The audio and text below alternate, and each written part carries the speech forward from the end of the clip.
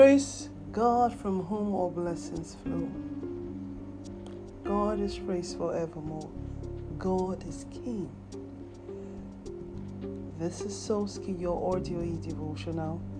Sosa Wanjango is my name and this is my audio e-devotional. It's always a joy and a pleasure to share God's word with you.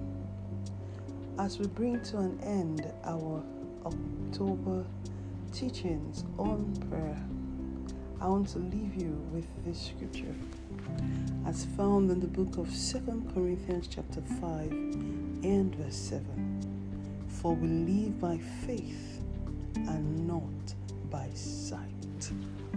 For we live by faith and not by sight. The beauty of engaging in prayer, heartfelt prayer, effectual prayer, like James described in the book of James chapter 5 verse 17. The beauty of that is that it causes us to live by faith and not by sight.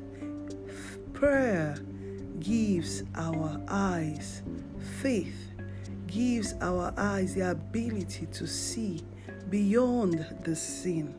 Prayer opens us to new vistas and new horizons where we may behold the glory of our King. Prayer opens us to possibilities that are hitherto unopened to mere mortals. Prayer signs us up into deals that we naturally cannot negotiate for. Prayer is a force that takes us to pedestals that mortals cannot access. The need for prayer cannot be overemphasized. Without prayer, we are nothing. He who kneels before God stands before men. He who can command the heavens will shut the heavens or open them. When Jesus said, whatever we bind on earth, heaven will respond, he's not speaking of mere mortals who just conjure words for the fun of it, but he's speaking of mortals who have drank the cup of divinity, true partakers of the divine nature. Prayer gives us access to these possibilities. Prayers gives us an audience with heaven. Prayers prayed in the Spirit. Prayers prayed in the Word.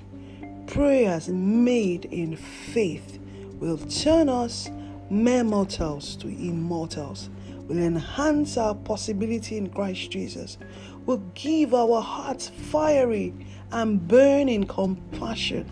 Our words will cease to be ordinary. Our words will cease to be empty words. Every word will matter. God is looking for men and women of prayer. Men and women that will turn the course of their lives, the lives of their families, the lives and the destiny of nations. Because prayer is one of the most powerful spiritual technologies that exist. Prayer changes things. Prayer changes you. Prayer. Peter said, we will not relegate ourselves to service, empty service, not because this service isn't profitable, but we'll rather do something that will guarantee this service and more. Would rather change the course of the lives of men. Acts chapter 6 verse 4 paraphrased. Would rather give ourselves continually and wholly to prayer and to the ministry of the word.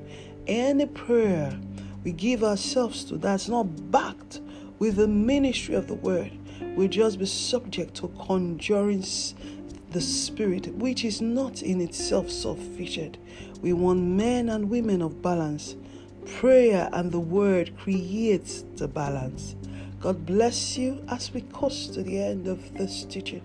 May the Lord create for you. May the Lord give you opportunity to begin to consume the depth of this great mystery that turns mortals into immortals.